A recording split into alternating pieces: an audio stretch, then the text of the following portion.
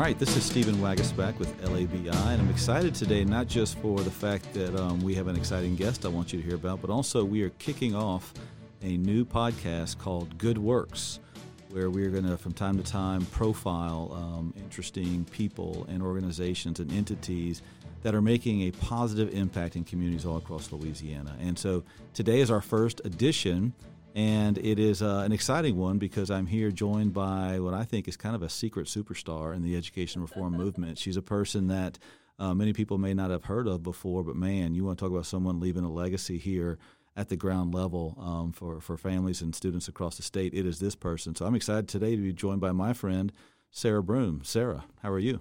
Hey, I'm doing good. I'm going to put Secret Superstar on my resume at this Secret point. Superstar, that's right. Put it in quotes. It's been said on a podcast, so that makes it real. Makes it very legitimate. Well, I don't mean that in jest. I mean that in actuality. You are a Secret Superstar. Thank you. So we're going to get into all that, what makes you that superstar and all that. But first, for those of you that are sitting there thinking like, who the heck is Sarah Broom? Walk us back a little bit. Who the heck are you? Where'd you come from, and how did you get down to this little outpost we call Louisiana? Yeah, so I'm actually originally from Cincinnati, Ohio. Mm-hmm. I grew up there and then went to college in D.C. at GW and studied political science and nonprofit management, and I thought I wanted to go into politics. And I'm actually a fourth-generation teacher. Okay. My mom's a teacher. Her parents were teachers, grandparents going all the way back. My great-grandfather was actually the superintendent of Houma School District. Oh, wow. Way, way, way back, a long time ago. And my whole life I had always been told I would be great as a teacher, and I just kind of felt like, you know, that thing where all kids don't want to be their parents. And so since everybody... So you were feeling the calling, but instead you said, no, I'll go study politics, but Yes. that little voice in your head was just Still never there. went away. Never went yeah. away. All right. And I actually worked on Capitol Hill when I was in college, and I did that about for 6 months maybe, and I thought, well, this is not what I want. No offense to everybody who that is their jam. I just really wanted more direct service. I really believe in public service, and I just wasn't feeling fulfilled in that way. So what era was this? Give me the years here. Gosh, this is going to make me feel so old. This would have been 07, 08. Okay, just so you know, that makes you so young. Just so you know. Okay, I was in D.C. a decade before that. So, Oh, God. that's It right just around the time I feels was so moving long down. ago. Yeah. But yeah, so I worked for Sherrod Brown yeah. for about 6 months, and it was wonderful. It's not that Right. it was a bad experience. I just really wanted to serve in a different way. Sure. And so I'd been seeing these signs around campus for Teach for America, and decided to go to an information session and listen to it. And I just thought, I do actually really want to teach. Like, after all of this, I really want to teach. And my mom has never let me live it down that I got a 4-year degree in political science. To go teach. To go teach eventually, which was what everybody in my life had said you need to do. Right.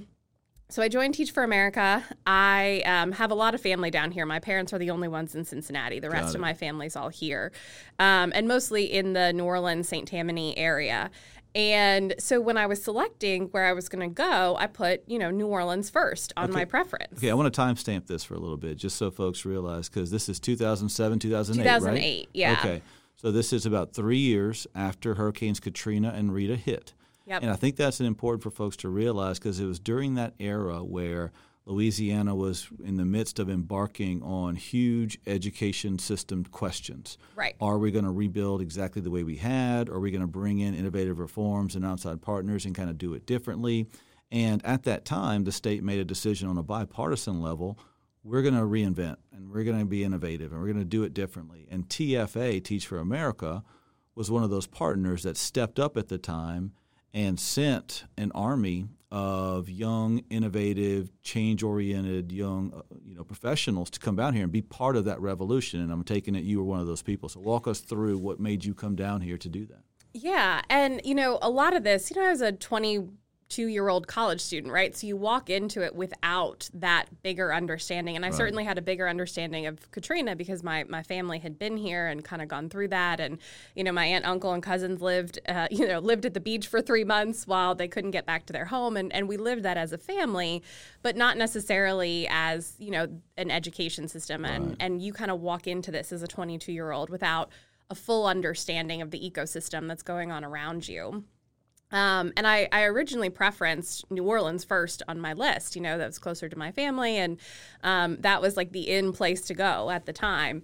But I also put South Louisiana on the list because what was really important to me was to end up in Louisiana with my family. And the way Teach for America regions work, New Orleans is New Orleans. Okay. And then South Louisiana is basically everything else, everywhere else in Sounds Louisiana. Familiar. That's how it's always viewed down here. It's New Orleans and everyone else. And so mostly in Baton Rouge, but also in kind of surrounding parishes as well. And little did I know that if you said you were willing to go to South Louisiana, you were going to South Louisiana. Because everyone was signing up for New Orleans back Everyone then. wanted to go to New Orleans. Yeah, that was the very, I think the New Orleans Corps my year had like 180 or 200 Corps members or something. I mean, it was just huge, huge numbers. And South Louisiana, for perspective, had about 40, 45 that year. And so I ended up here in Baton Rouge accidentally and ended up being one in a big series of events that was just like, man, there was a higher purpose to all of this, that somebody else was setting up the dominoes to fall the way that they did. And I'm very grateful. And so ended up here in Baton Rouge. And so actually ended up teaching at Prescott Middle School. The first year it was a charter school under Advanced Baton Rouge. So knowing now better the history of the charter movement in Louisiana and not knowing it at all when I walked into it, New Orleans had started experimenting with this and had the charter schools up and running, but Baton Rouge really didn't at the time. Right. Children's charter was kind of an aberration at that time. And the first schools that were taken over by the Department of Education in that recovery school district in 2008 were those Advanced Baton Rouge schools. So Prescott, Glen Oaks, Capitol, Point Coupee, Dalton, and Lanier. Now, were you part of that teaching core or faculty in the first year of that takeover? Okay, so that's a tough transition in itself. Yeah, and, I think I've had a lot of time and distance to get some good perspective on it, and I had a lot of frustration those first couple years, really feeling like this is just a mess, frankly. And, with the perspective of time, I've been able to look back on it and see there was absolutely no way for those schools to be successful, the way that they were set up and the way it was launched. I think they got the keys to the building on like July 15th or something. Like, I've now run a school for more than a decade. That's just not possible. Right. You cannot run a good school with that kind of setup. And I think everybody on our hallway was a first-year teacher. Like, none of us had ever taught before. And so we were really out of our depth. And like the average age in my sixth grade class that year was like 16. And we just didn't have any of the resources we needed to deal with this. And it really stayed with me that, like, this is an example of how it can be done really badly. Like, this isn't great. So this resource, because I've heard you talk about this moment in your career a little bit. How long were you at Prescott? 3 years. 3 years. And so, there's a different type of TFA student, teacher who comes down. They spend a year or two in that situation. They feel some of the same, pushback that you felt, and they get out of Dodge. They say, this isn't for me. I'm going back home. I'm going to do a different field. You didn't do that. No. You caught that pushback, and you reacted differently to it. You doubled down. You put down roots, and you said, I want to be part of the larger solution to some of the pretty systemic challenges I'm seeing. Give a little flavor of what that event was and during that time and why that caused you to double down here as compared to, what a lot of your colleagues probably did, rightfully so, and pack your suitcase and go back home. A student at my school was killed in a fatal stabbing during a neighborhood fight. She was 14 years old, and she was killed by an 18-year-old girl as a part of a fight that she and her two sisters had been in.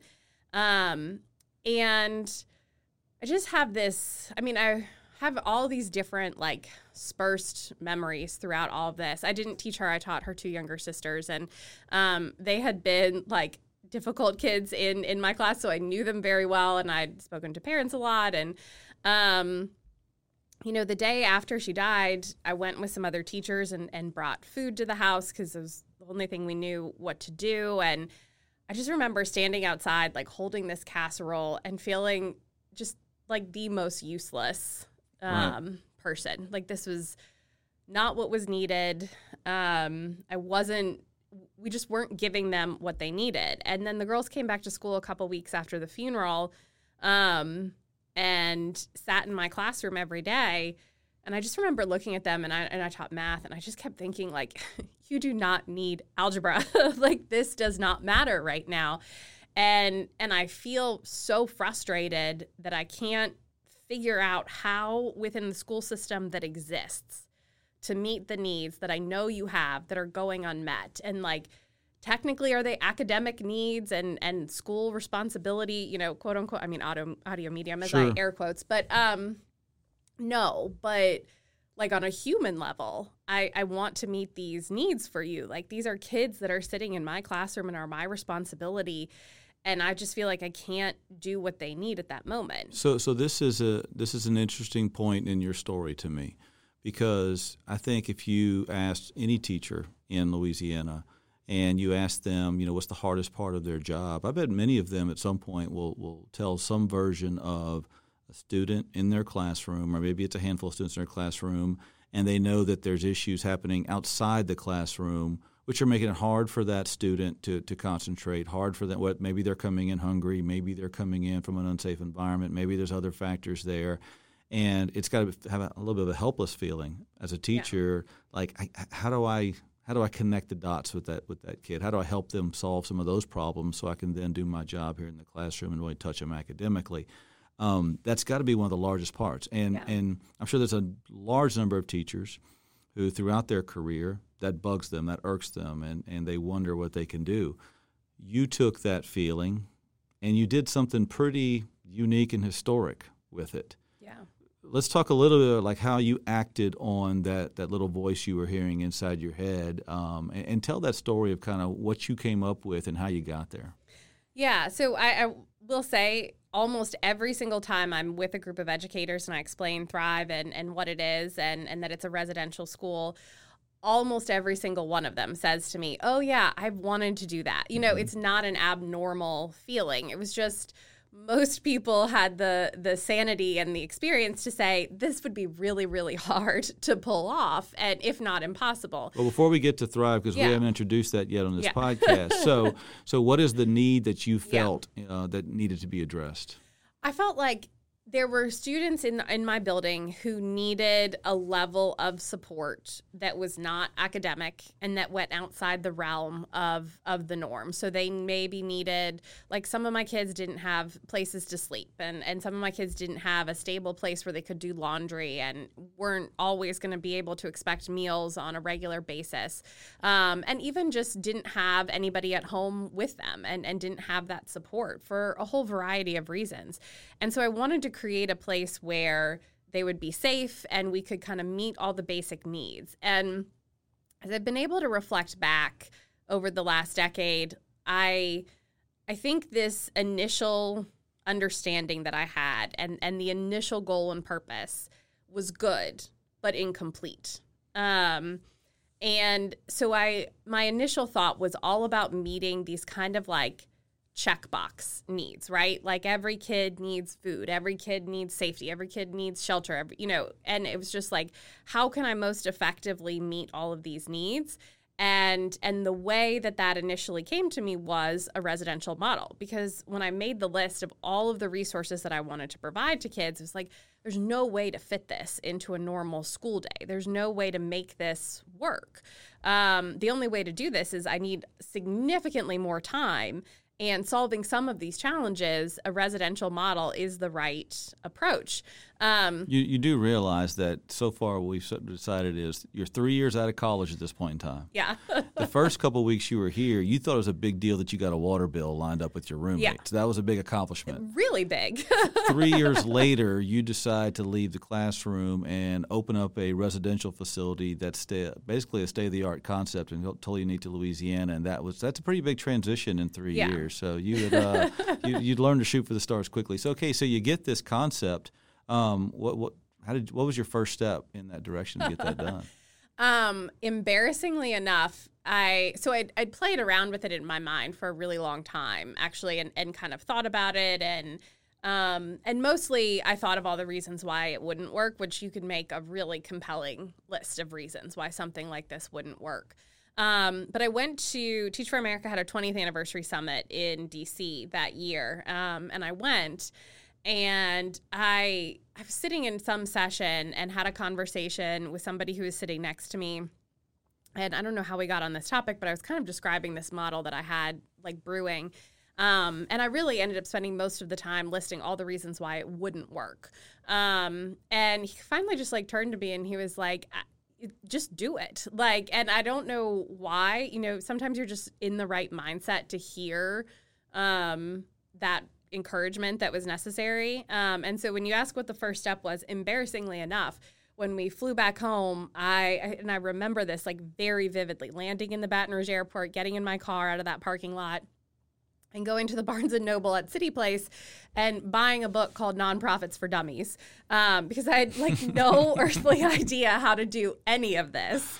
And so that first night back, you know, just tore through that book and started trying to understand what it would look like to launch this nonprofit because I knew in my mind it would have to be a charter school to do this kind of crazy out of the box thing. And so had to start with the nonprofit. And I think within like 2 weeks I had incorporated and launched the nonprofit and started doing the work. So that was probably, I think that was like February of 2011, I think, or 2010. I don't know. I'm going to get these. No, 2011.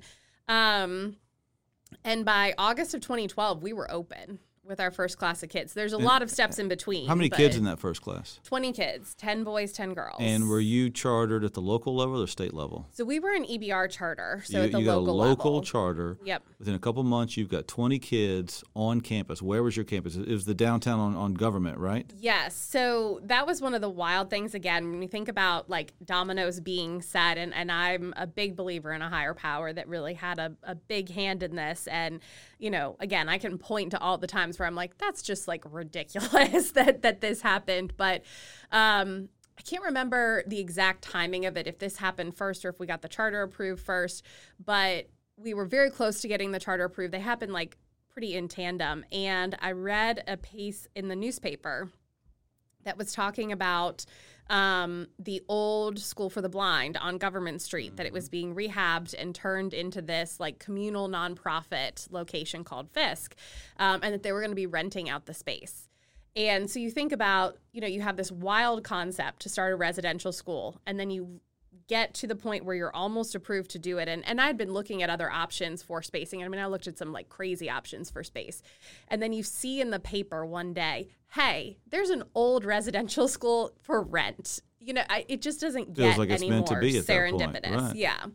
And so we opened in 2012 there, 10 boys, 10 girls in that first class. In sixth grade, and started on that Government Street campus, and we were there for 4 years. And students would come Sunday nights, or is that correct? Yeah, they come Sunday nights and they go home Friday afternoon. So they're with you all throughout the week. Yep. They were 24/7 during that time. Right. Well, I guess 24/5. Yeah, 24/5 during that time. They go home on the weekends. They would come back. Yeah. And for 4 years you were there. Yeah. Right. And that first class was what grade? All in the same grade? Or? Sixth grade. Yeah, all sixth grade, and we added another grade every year. So we actually had our first graduating class in 2019, and that class was the sixth graders who started in 2012. Not to talk too much about any particular student's performance or anything like that, Yeah. but my impression is the first class scores came in, it was pretty tough, right? You know, you had a lot of work to do, correct? Yeah, so when they came to us, you know, you don't really get an incoming score, SPS score necessarily, but you can take the kids' fifth grade test scores and you can put them into the same formula and you can compute out what that would have been. And we did that because we wanted to get a baseline. And so the incoming class was a 19.6 SPS. So for reference, that is an extreme F.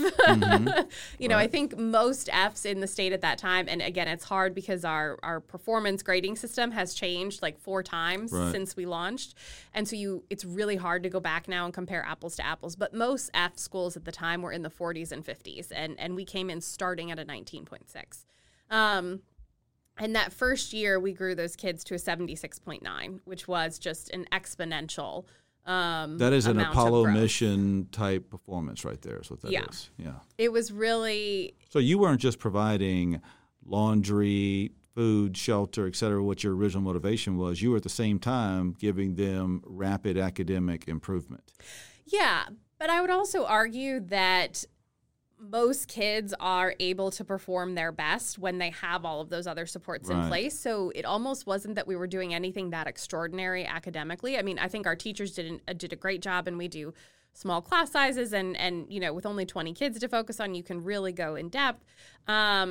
But I do think it was just that structure and stability. And a lot of the kids that we had were referred to us through the truancy office. So these were kids who had missed tons of school in the previous year, like 100 days of school or something like that. And so for a lot of them, it was like the most consistent time they'd ever spent in school. Because, sometimes it's hard to find them on a Sunday. And sometimes, that first year I literally would be like driving around on Monday mornings trying to find kids who didn't get on the bus on Sunday evening. But once we had them there, they were there.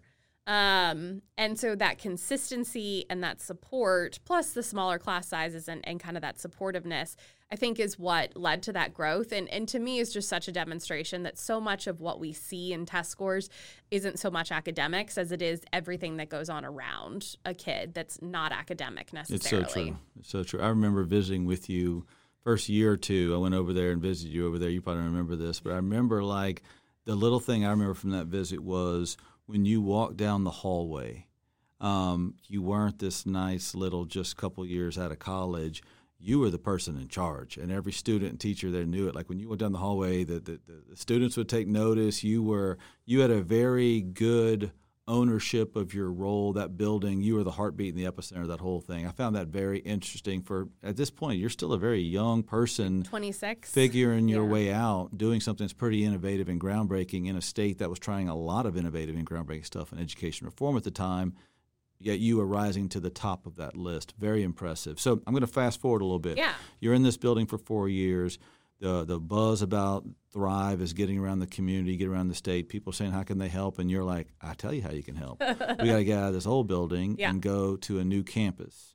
Yeah. You find a spot on the other side of town. You find the land. You get into an aggressive fundraising campaign. So talk to us a little bit today. Where is Thrive today? What is some of the campus update? What is some of the student population performance update? What is the state of play with Thrive today, fast forwarding 10 years from where that opening day bell was? Yeah, so now we have a 7-acre campus on Brightside. Mm-hmm. We're actually right across the street from the current School for the Blind and the Deaf, right near LSU's campus. So 7 acres, 3 buildings. So we have a dormitory that we completed construction on. We now have a gym and a cafeteria and classroom space, as well as dorms and some athletic space and fields. And so we're fully built out. I think there's still some, long-term updates that you want to do, like revamping our residential activity center and that kind of thing. But the core bones are done. How many students today? So 180 kids. 180 kids. Let's put a snapshot on this. 11 years ago, you're finishing your second year of your TFA commitment, thinking about, I'm going to get out of here, go back home. And you're like, well, I'll give it one more year. 10 years ago, you're in that third year of TFA. A traumatic event happens in your classroom. It moves you to where you want to go and try to address some of these larger issues that are impacting these kids coming into your classroom. And then a decade later, here you are with a state-of-the-art facility and concept that has become a model that other areas are trying to learn from, coming in and seeing. You've raised the money for it. You've got 160, what was it, kids 180. now? 180 kids now, almost 40, personnel, et cetera.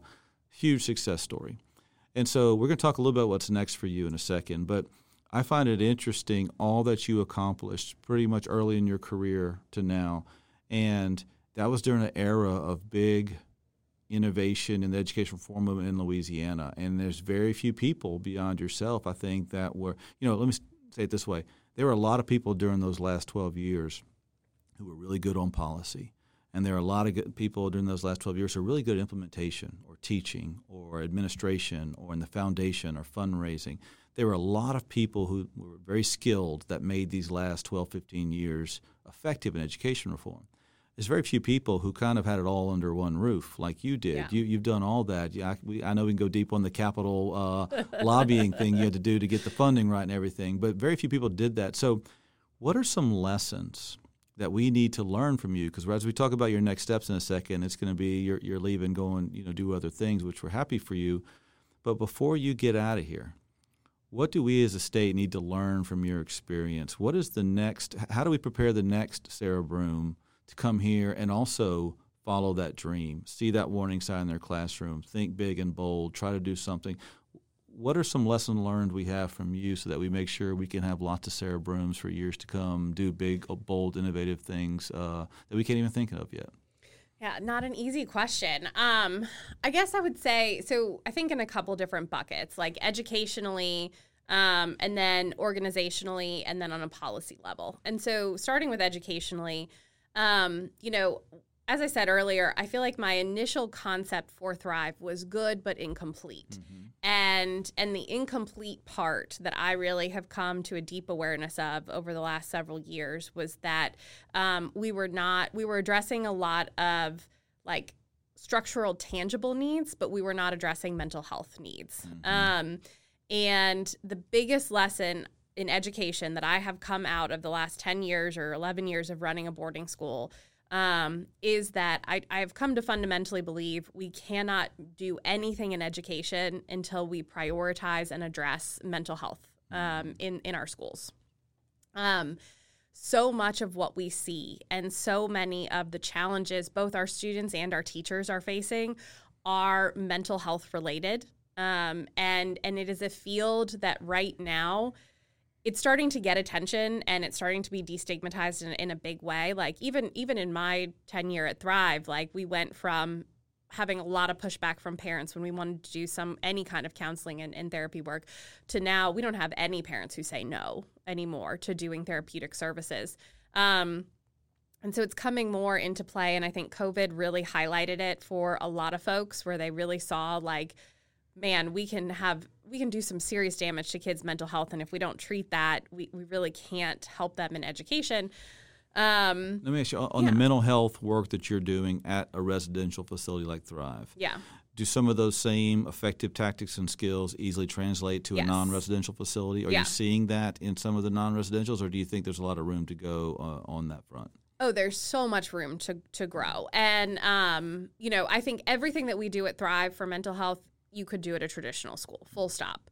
And I think when I think of myself as a school leader and how I came to this place and understanding where I am about mental health, it was an evolution for me that started with, yes, that sounds great. I'd love to have some mental health resources on campus. You outside provider want to come in? Sure, I will find space for you. Come work with kids.